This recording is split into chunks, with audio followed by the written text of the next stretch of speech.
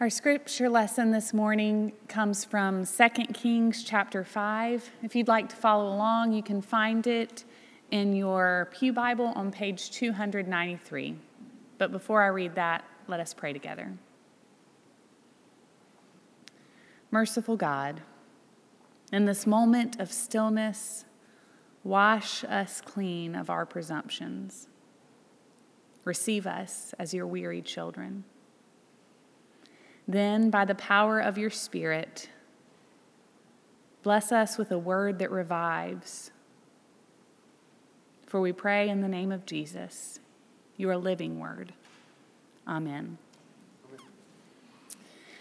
Naaman, commander of the army of the king of Aram, was a great man and in high favor with his master, because by him the Lord had given victory to Aram. The man, though a mighty warrior, suffered from leprosy. Now the Arameans, on one of their raids, had taken a young girl captive from the land of Israel, and she served Naaman's wife. She said to her mistress, "If only my Lord were with the prophet who is in Samaria, he would cure him of his leprosy." So Naaman went in and told his Lord just what the girl from the land of Israel had said.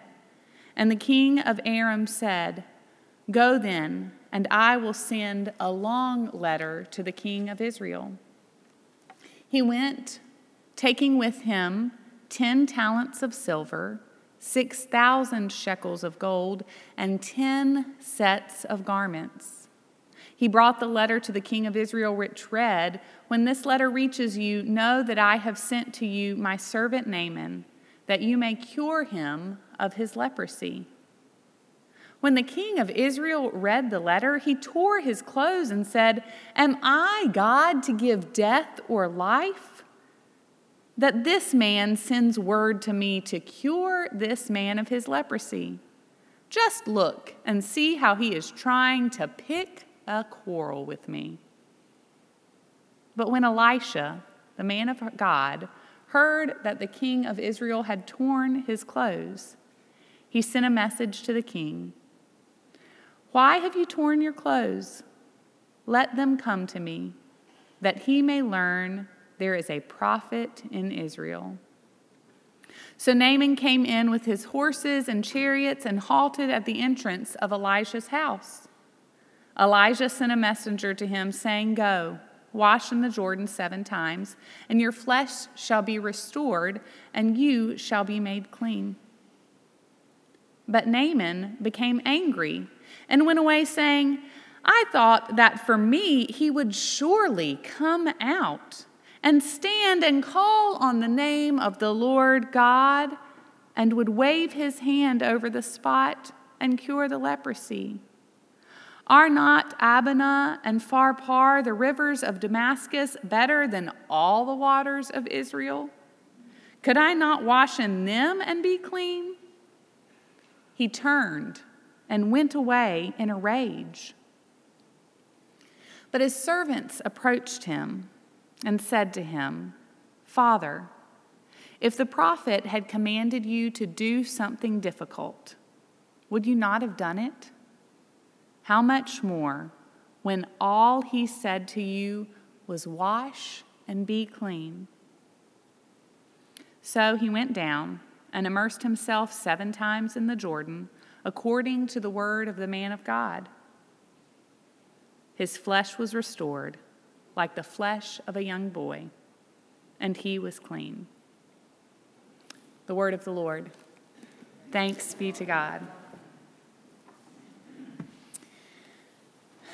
You may have seen me post on social media about this a few months ago, but I have the sweetest story about my 3-year-old Davis that I have to share with you. I've told you before that I grew up in a family that loves to sing. And somewhere along the way, I began making up songs, especially once we had Davis. I made up songs for bath time and for hand washing, about potty training, anything that would help us pass the time for things that Davis thought were less than pleasant tasks. But the one song I made up that wasn't task-related was the song to teach Davis his name.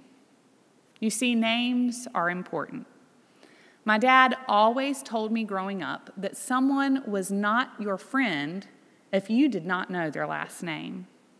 And my husband, probably because people often shorten his name, believes that you should pay attention when someone shares their name with you so you can call them by it.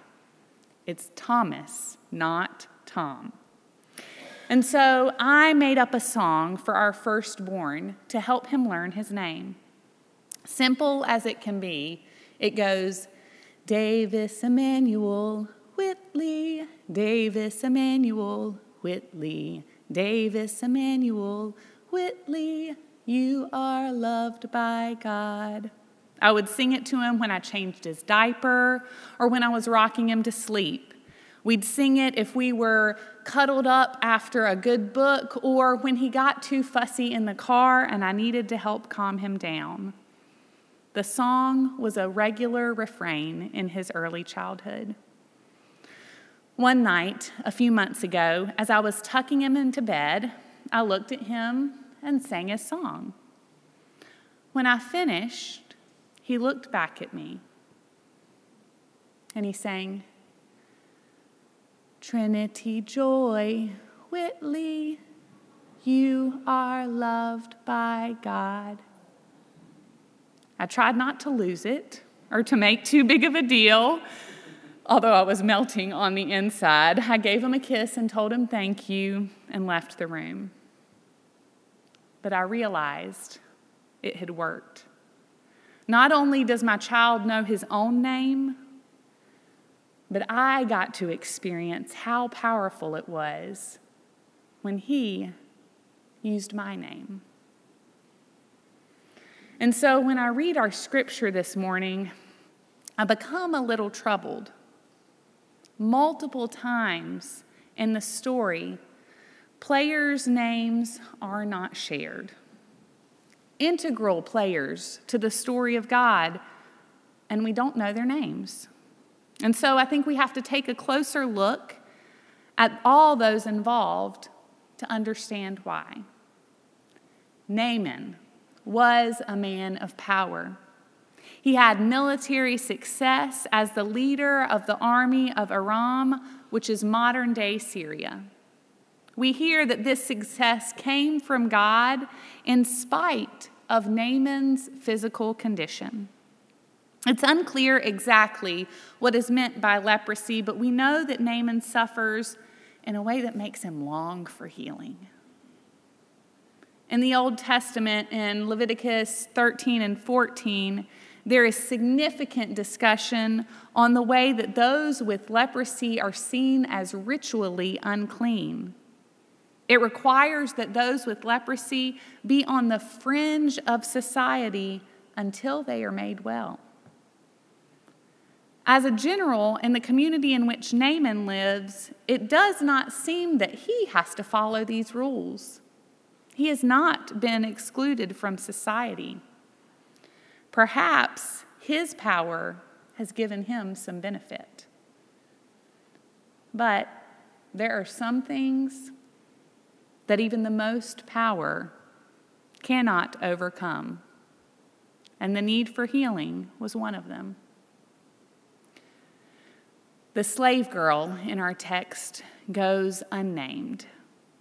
We know that she was captured during the Aramean raid of Israel and that she serves Naaman's wife.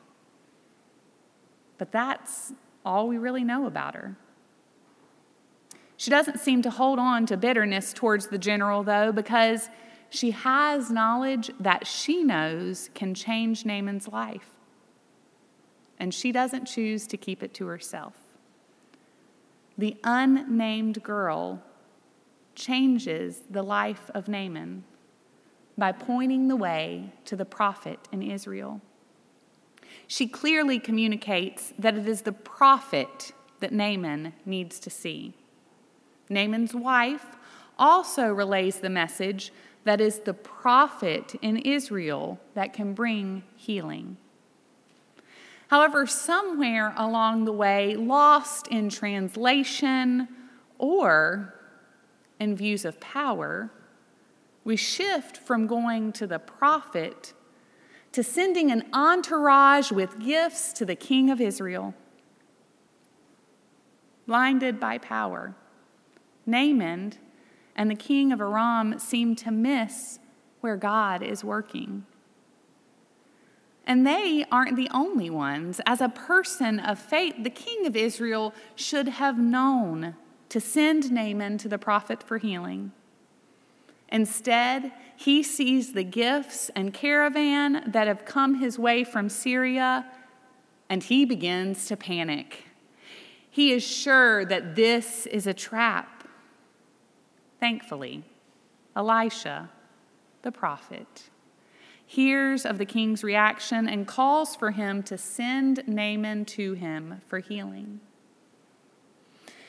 In case you missed it, Naaman is under the impression that he is kind of a big deal. He comes to Elijah riding in his chariot, surrounded by his entourage, ready to get this healing started. And what does Elisha do? Does the prophet even come out to meet him? No. Elisha gives him a self-serve, third-rate river cure. The prophet sent word to Naaman through a messenger. Go and wash in the Jordan 7 times, and your flesh shall be restored, and you shall be clean.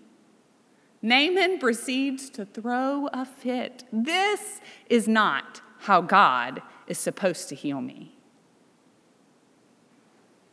In the midst of his tantrum, other unnamed servants appeal to Naaman, calling him father. They come not only as servants, but as ones who care. Wouldn't you have done a much harder task if the prophet had told you to? Why not go and do this simple task? And now Naaman is able to hear. He went and washed, and he was made clean. I stopped our lesson at verse 14, but I feel we fall short if we don't read just one more verse. You see, after going and washing in the Jordan and having been cured, 2 Kings 5, verse 15 says this of Naaman. Then he returned to the man of God, he and all his company. He came and stood before him and said, "Now I know that there is no God in all of the earth except in Israel." Naaman was not only transformed on the outside, he was transformed on the inside. God used ordinary river water to transform Naaman, body and soul. I can't help but see parallels to baptism with this Naaman encounter. I often like to remind us in baptism that we use ordinary water as a sign of our extraordinary God. In baptism, we're reminded of what God has done and continues to do for each of us, claiming us as children of God. In baptism, we're each called by name and reminded that we are God's beloved, named and loved. In this transformative trip to the Jordan, Naaman recognized that he too is claimed by God.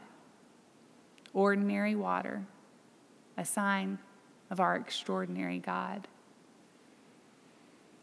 Our Bible lesson names the powerful, the general in the army, the prophet who does the healing, but passes by in naming the slave girl, the servants, even Naaman's wife. Those who seem to have no power are passed over so that the spotlight can focus on our power players. It seems pretty similar to how our world works today.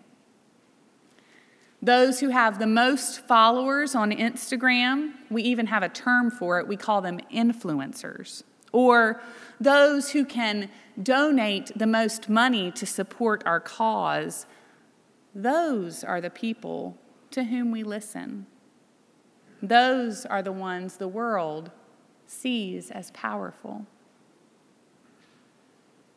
But our scripture reminds us that God spoke to and through the nameless.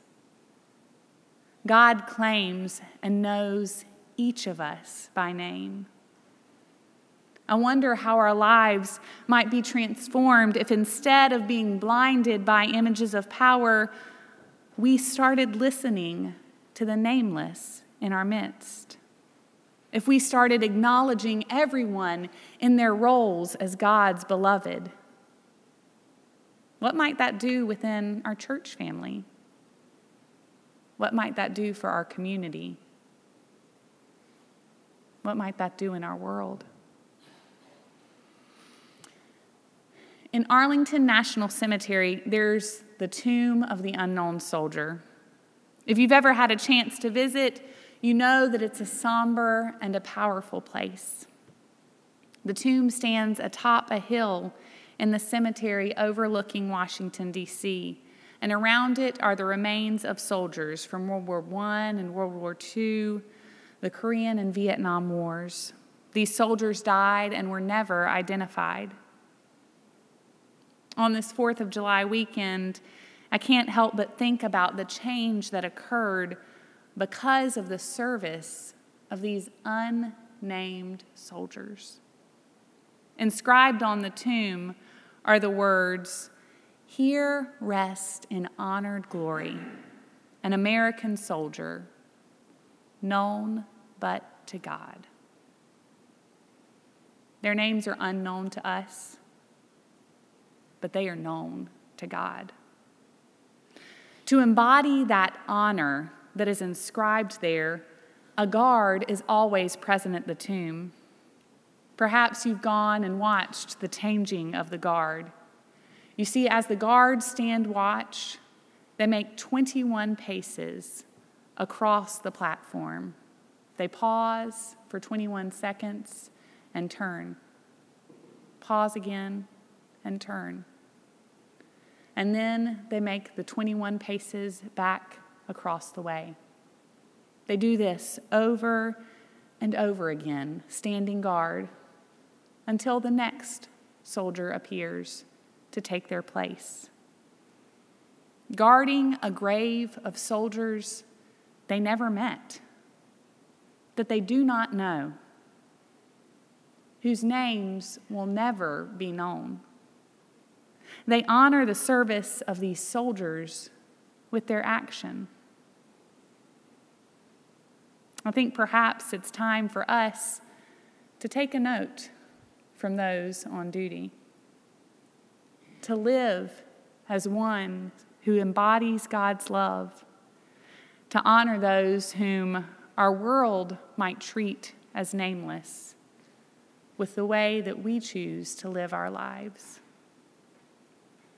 Perhaps if I began to listen instead of being sucked into the power vacuum that is around me, I'd begin to hear the heart of someone whom I disagree with. And I'd begin to learn and grow. Perhaps if we listen to the nameless in our community, we might begin to find solutions to issues that make our world look less than it should as the kingdom of God. I don't know exactly what that looks like, but I know this to be true. The slave girl, the servants, Naaman's wife, each mattered to God.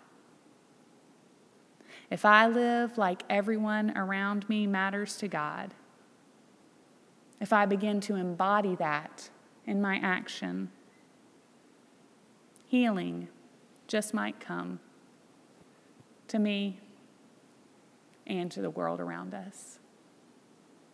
May it be so. Amen.